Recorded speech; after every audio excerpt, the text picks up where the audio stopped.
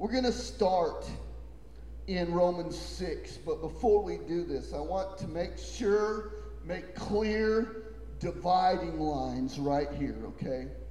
I'm reading a book that if anybody else wants to read it, when I'm done, you can read it, but it's called The Mortification of Sin by John Owen. John Owen was a Puritan preacher that lived in the 1700s. And this man is saying things to me that I long to hear. I'm wanting to hear more preachers talk like this man, okay? You cannot live a Christian life and not wage war against sin in your own body. It's impossible to live absolutely like a Christian and not have a desire to subdue and to defeat sin in your body and in your life. So before I say anything that I'm about to say, what I say tonight is for people who are born again. This is for believers, okay? Because the reality is that the spiritual things of God are not going to be understood by lost people. All they will see in the preaching of this message is, oh, he's telling me I got to live better and do better and stop doing this sin and stop doing that sin. You don't have to do a single thing to get saved except repent and believe upon the Lord Jesus Christ. Period. This is the only requirement that we see in Scripture. Believe upon me. That's what Jesus says. Amen? Now, God is sovereign in the work of salvation and moves on men's hearts to save them. That's true. But what I'm about to preach to you has nothing to do with the sinner that's lost and doesn't know Jesus. Because this message is beyond them. John Owen said, we need to preach repentance to the sinner and mortification of sin to those who believe. Because not one sinner will ever attempt to mortify sin in their flesh. And even if they attempted to do so, would not be successful outside of Christ. Period. End of story. So what I say tonight is to saved people. My admonishment to anyone else who doesn't know the Lord Jesus Christ is repent and believe upon the Lord Jesus Christ. And everything else after that, this will then apply to you. But it will not apply until you know Jesus Christ. Period. You understand that when you read the verses we're going to read. There is no other way of salvation. You are saved by grace alone. The grace of God in election, He decides, He says, here you go, right? And only those who believe the gospel will be born again. So this message is for those who are born again. See, we have a dilemma nowadays. We have one end of the spectrum where people say, oh, you get saved and you don't have to do a thing after that. And then you get on the other end of the spectrum and people act like you have to keep earning your way to heaven. If you don't do this and you don't do that, then you're not going to get to heaven.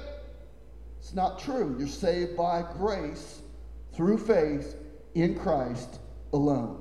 Period. End of story. And I'll say it this way. Anyone who ever hears the gospel and believes will be saved. Amen. That's what the Bible says, right? I don't know who will or won't believe, but God does. Amen. Not only does He know, the Bible says that He's chosen them from the foundation of the world to be conformed to the image of His Son. So in saying all that, tonight we're going to be talking about the believers Everybody who's a believer in this room, hold your hand up. That's why I titled this, Your Responsibility to Live Unto God. You see, before, according to Ephesians chapter 2, verse 1, you were dead in your sins and trespasses. You were an enemy of God, according to Romans. You could not receive the things of God, nor could you understand the things of God. But all of a sudden, God reached into your heart and took out a heart of stone and thrust in a heart of flesh, according to Ezekiel 36, and you were born again. And now,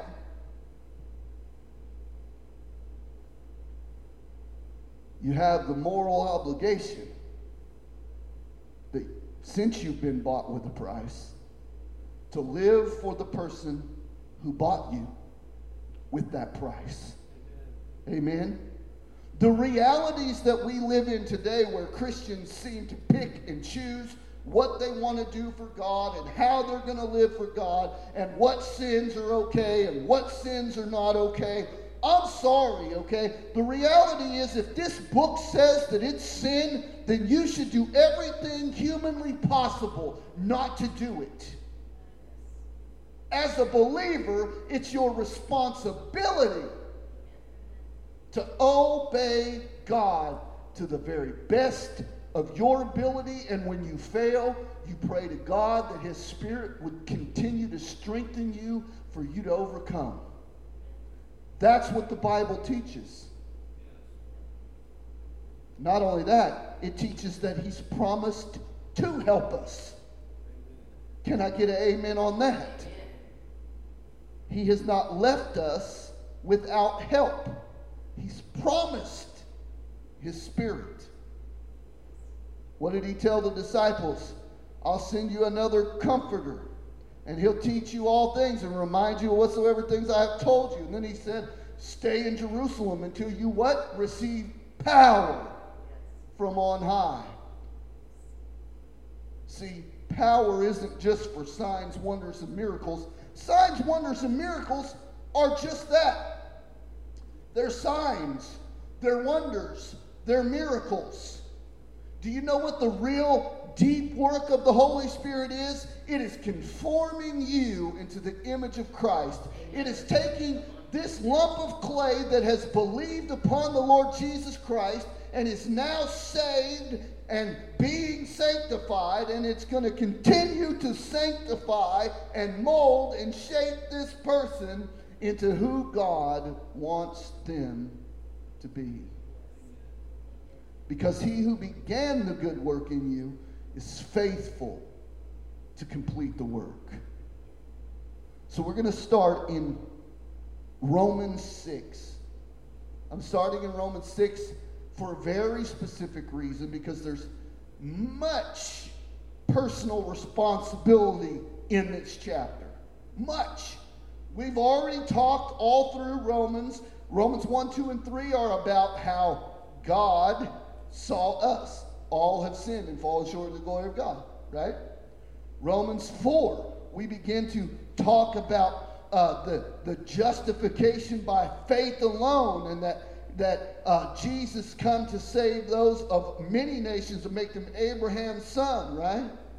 We begin chapter 5 talking about sanctification through the blood of Christ and the abundant grace of Christ, and how Christ has come to save us. Chapter 6 begins with this. What shall we say then? Shall we continue to sin that grace may abound? Now, I want you to mark who he's talking to. He's not talking to unbelievers. He's talking to believers. And I could show you this in the very fact that here in a minute he's going to tell them that they're in Christ. Okay? No unbeliever is in Christ. And no unbeliever has Christ in them. Christ is only in the believer, and only the believer is in Christ. That's what Scripture teaches. You don't have a whole world of kind of believers who are kind of in Christ and kind of out of Christ. It's not how it works. You're either born again or you're not. So he's talking to believers. What shall we say then? Shall we continue in sin that grace may abound? What is his answer? God forbid.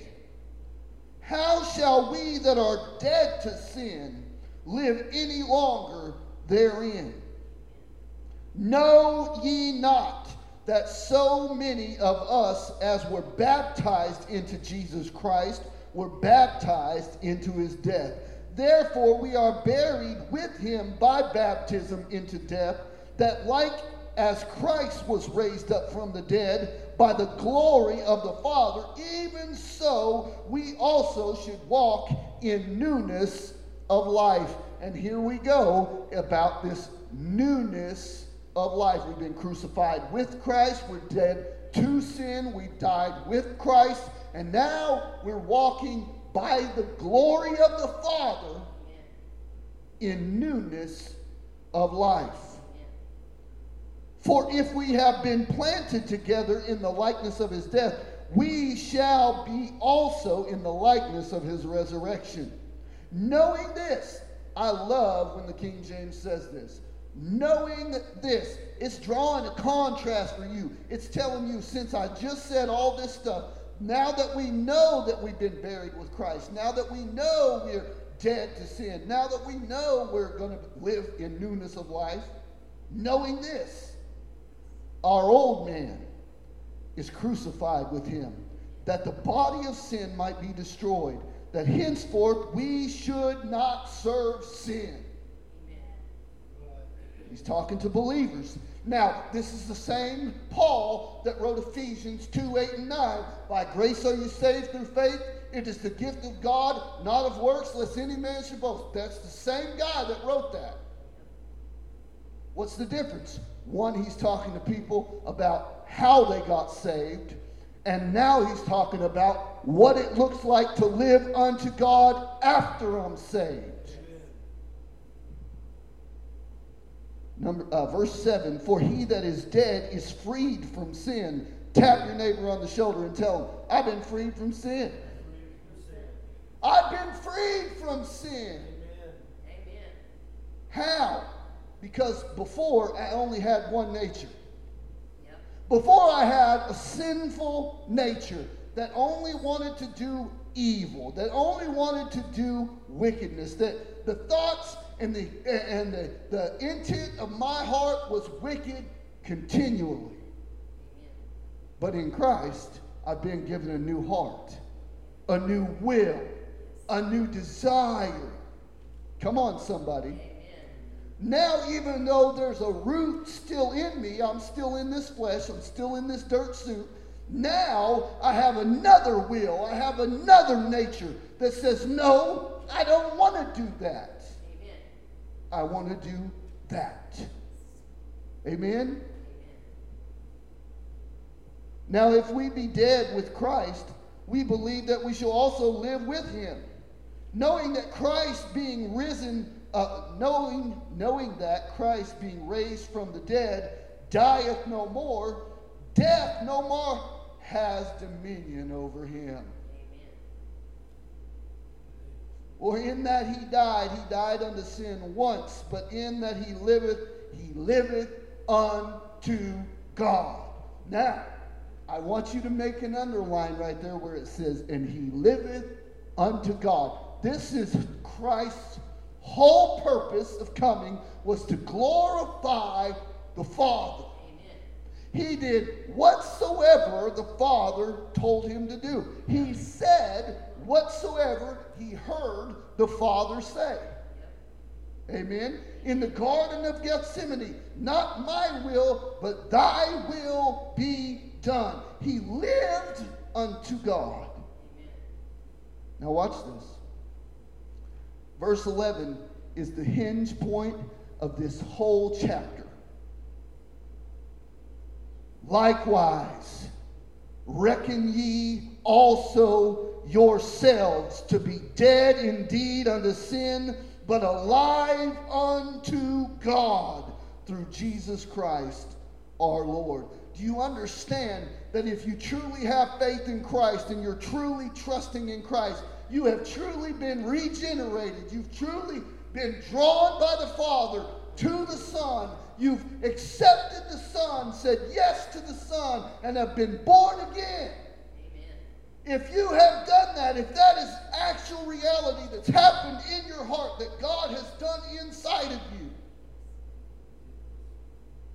you don't have a choice.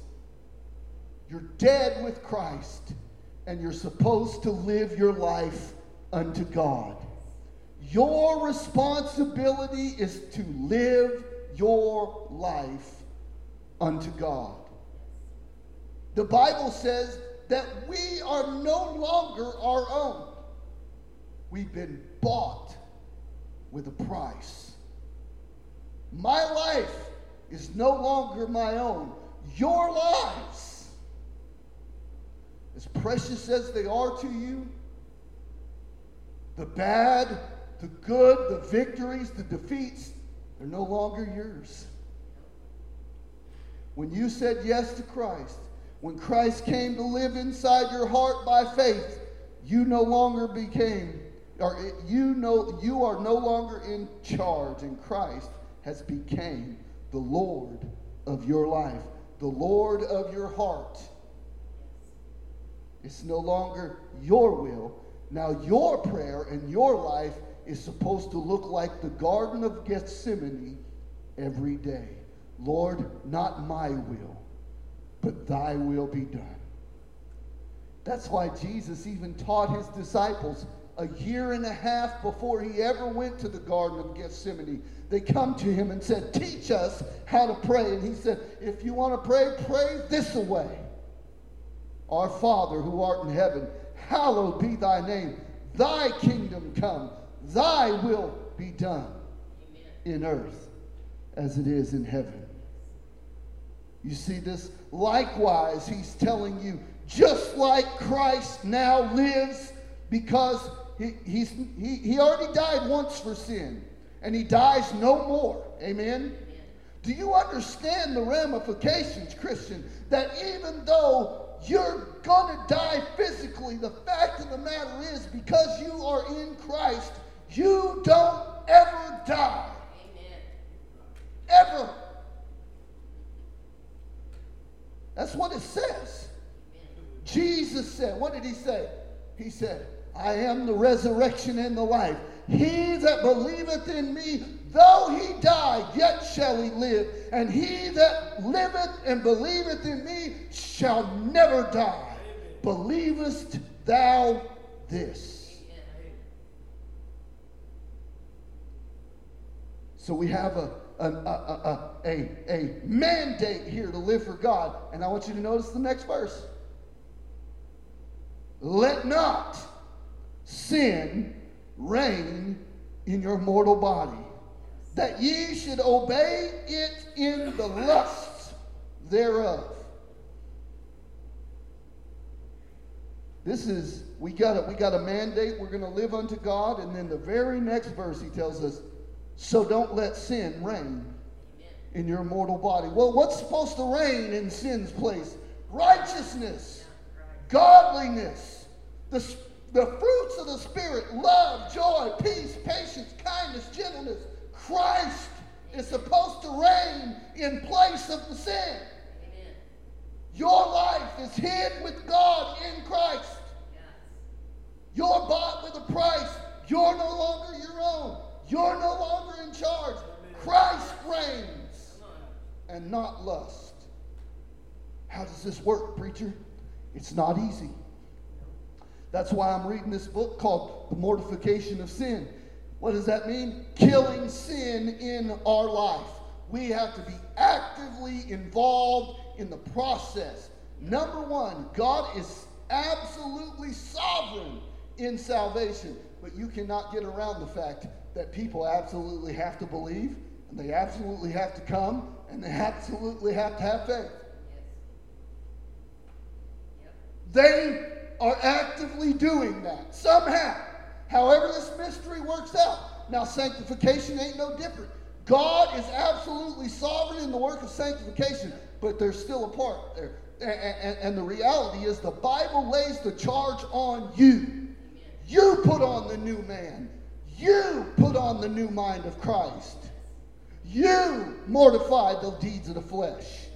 They don't say, hey, wait around and wait for the Holy Spirit to give you an unction.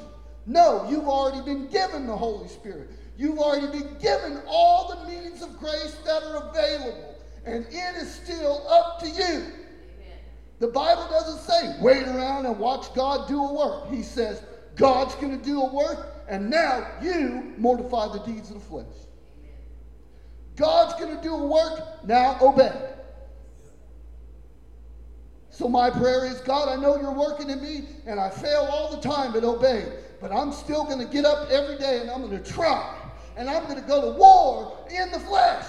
I'm going to go to war against my flesh. I'm going to go to war against the devil, the world, and the flesh. I'm going to make it a fight. Yes. But I'm not. What I can't do, what we can't allow to happen, is this sense of apathy where we don't have to fight, where we don't have to wage a good warfare, where we don't have to really do anything in the process of God changing us, molding us, and shaping us. Brothers and sisters, the person that does not want to fight and war against their own flesh are in serious danger of being revealed that they're not really born again. Amen. A born-again person is absolutely detested by the things that they used to do. I'm going to get to that. We're going to get to it in this chapter. You'll see it. Let's keep reading. I want to note in verse 13 here. Neither yielding, when you yield, what are you doing? You're giving up. You're surrendering to, right? Watch what he says. Neither yield your members as instruments of unrighteousness unto sin. Notice what it's unto. Who am I to live to? I'm to live unto God. Right? He says, don't yield your members as instruments of unrighteousness unto sin. But yield yourselves where? Unto God, as those that are alive from the dead, and your members as instruments of righteousness unto God. So I'm yielding myself as someone who is now alive. Alive to what? Alive to the fact that I have been born again. I've been bought with a price. Alive to the fact that I was once dead in my sins and trespasses. And now that I look upon my sin and I look upon my trespass, it causes me to fall on my face in repentance and say, oh God, who will save me from this body of death? Just like Paul in the very next chapter.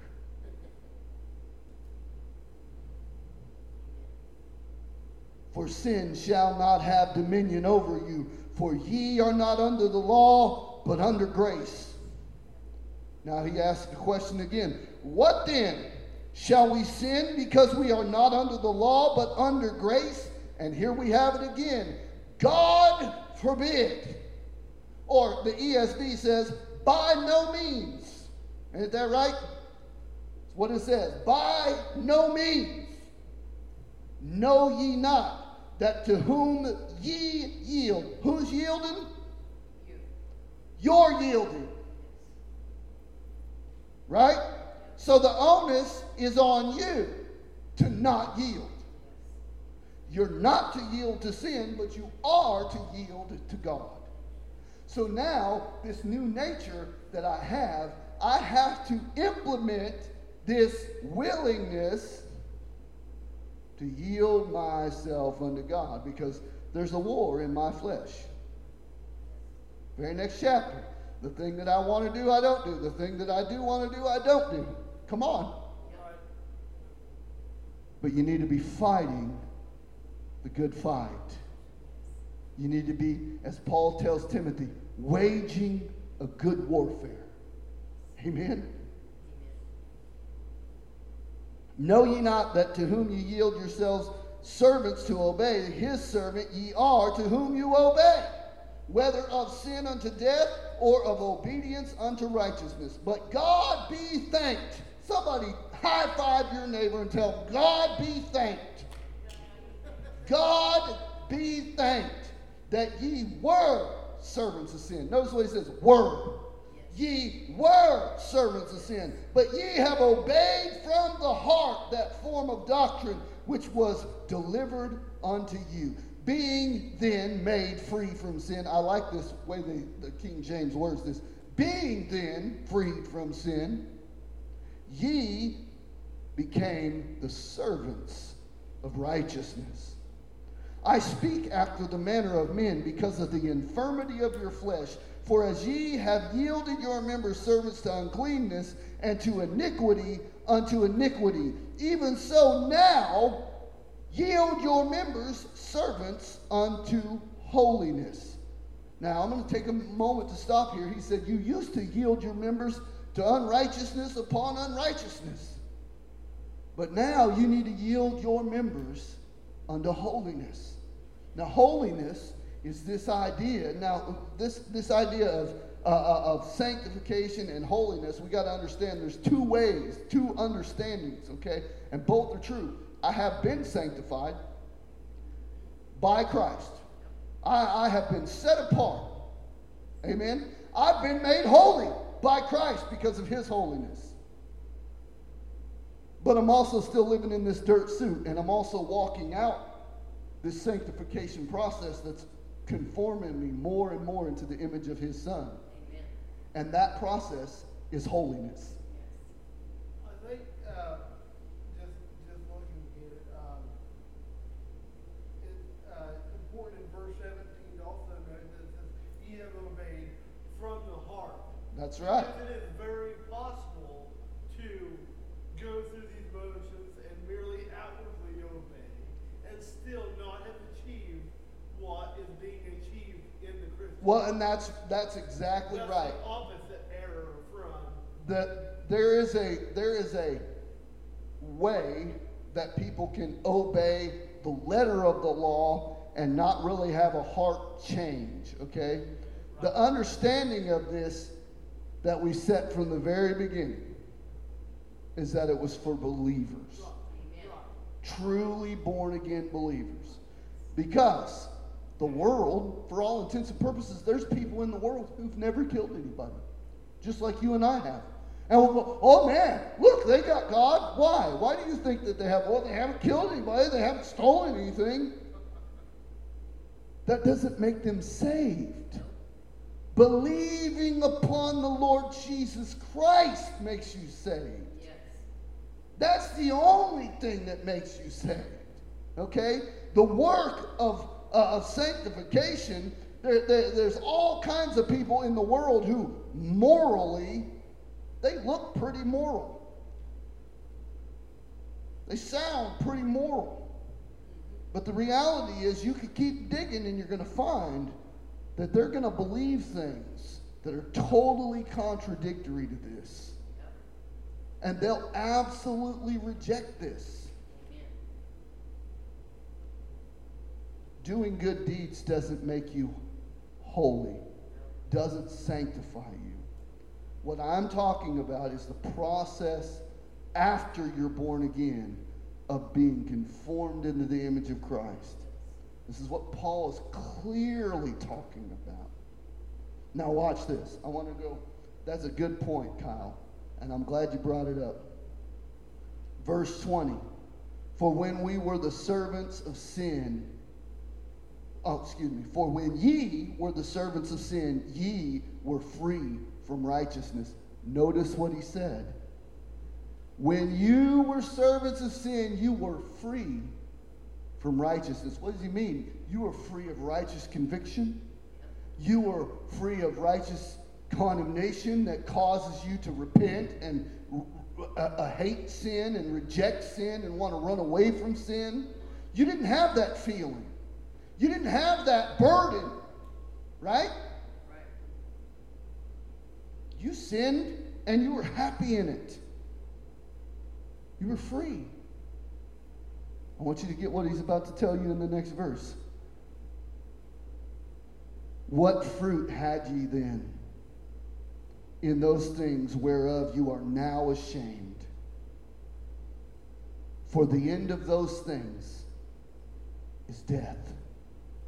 But now being made free from sin and become servants to God, ye have fruit unto holiness, and the end thereof everlasting life. For the wages of sin is death, but the gift of God is eternal life in Jesus Christ, through Jesus Christ our Lord. The reality of this statement is that being born again lays upon the believer the responsibility to live unto God. I want to go over a few notes that I wrote, okay? I did all that with no notes, okay, by the way. There's no notes on any of that. Now we're getting to the notes, and we'll be going through them real fast, and I'm going to quote a bunch of verses. You can write them down. You can try to remember them. You can go back and watch it and pause it and say, oh, what did he say right there? What did he say right there? We are called to live for Christ.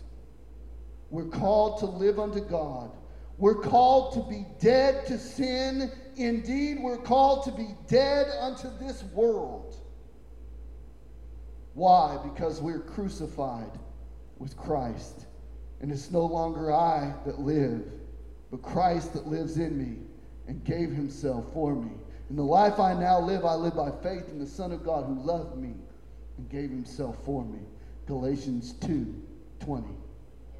We are to stand against and to resist the devil by submitting unto God. Submit yourself therefore unto God. Resist the devil, and he will flee from you. James 4:7. We are called in 1 Timothy 1:18, just like Timothy, to wage a good warfare. And that's only a part of that verse. It's the very end of that verse, okay? Paul tells him, remember those things and the prophets and what you've learned. Because by doing them, you'll wage a good warfare. But by ignoring them, by ignoring it, can we say it again? Let's go read that. Just go to 1 Timothy. I want you to get this, okay? 1 Timothy chapter 1, verse 18. Let's read it. I charge. I want you to notice the wording, okay? This isn't a suggestion. This isn't if you get around to it, if you feel like it, if you got enough time in the prayer closet, you know. He says, I charge. Not only does he say, I charge, he says, I charge. This charge I commit unto thee, son Timothy, according to the prophecies which went before thee, that thou by them mightest war a good warfare. Wow. Holding fast, holding faith and a good conscience, which some have putting away concerning the faith, have made shipwrecked. Are you seeing this? You must wage a good warfare. Let's do another one. We are not to love the world, nor the things of the world. Why? Because the world and the things of the world are passing away. 1 John 2, 15 through 17. We are called to count all things lost for Christ. Paul says that I have counted all these things lost for Christ. Philippians 3:7. Jesus said, if any man would follow me, if any man would be my disciple, he must be willing to deny himself, take up his cross, and follow me. if he doesn't hate his mother, father, sister, brother, yea, even his own life, he cannot be my disciple. If you're not willing to renounce all that you have, you cannot be my disciple. Do you see? The born-again experience lays the responsibility to live unto God upon them that are following. Amen. He saved you. He redeemed you. Now that you've been given a new heart, a new will, a new spirit within you, live unto God. It's a commandment. It's not a request. It's not a maybe. It's not an if. It's an absolute that has to happen to see that you are truly born again. We are told to present our bodies as living sacrifices unto God, which is our reasonable service. Romans 12, 1 and 2. We are called to mortify, to kill sin through the Spirit of God. Kill the deeds of the body, the deeds of the flesh. Romans 8:13, Colossians 3, 1 through 10. And if you would humor me for just a moment, I want to go to Colossians 3. And I want to read verses 1 through 10. And I'm going to read them fast. I'm not going to stop and comment on them. If ye then been risen with Christ, seek those things which are above, where Christ sitteth on the right hand of God. Set your affections on things above, and not on things on the earth. For ye are dead, and your life is hid with Christ in God. When Christ, who is our life, shall appear, then shall ye also appear with him. Mortify, therefore, your members which are upon the earth: fornication, uncleanness, idolatry, inordinate affections, evil conspicuousy, covetousness, which is idolatry. For which things' sake the wrath of God cometh on the children of disobedience, in which ye also walked sometime when you lived in them. But now ye have put off all these things: wrath, malice, blasphemy, filthy communication out of your mouth.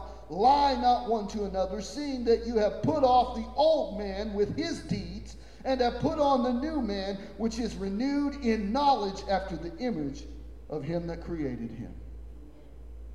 You notice all throughout this, the onus continually is put on you.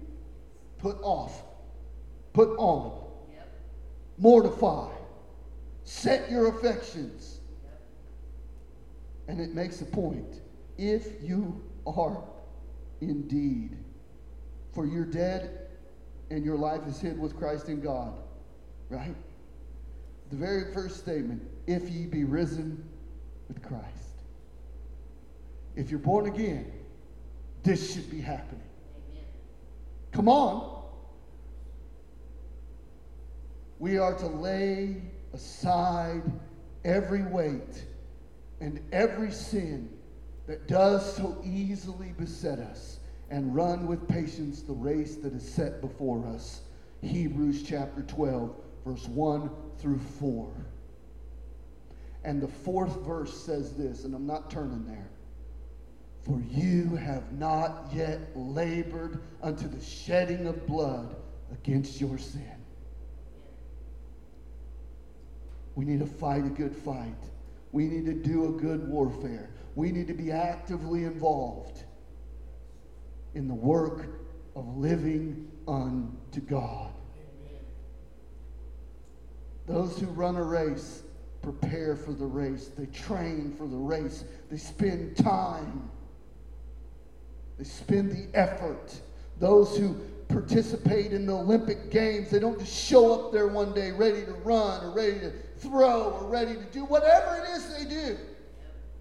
They train and they train and they train, and they're constantly preparing theirself, because the goal is Christ. Amen.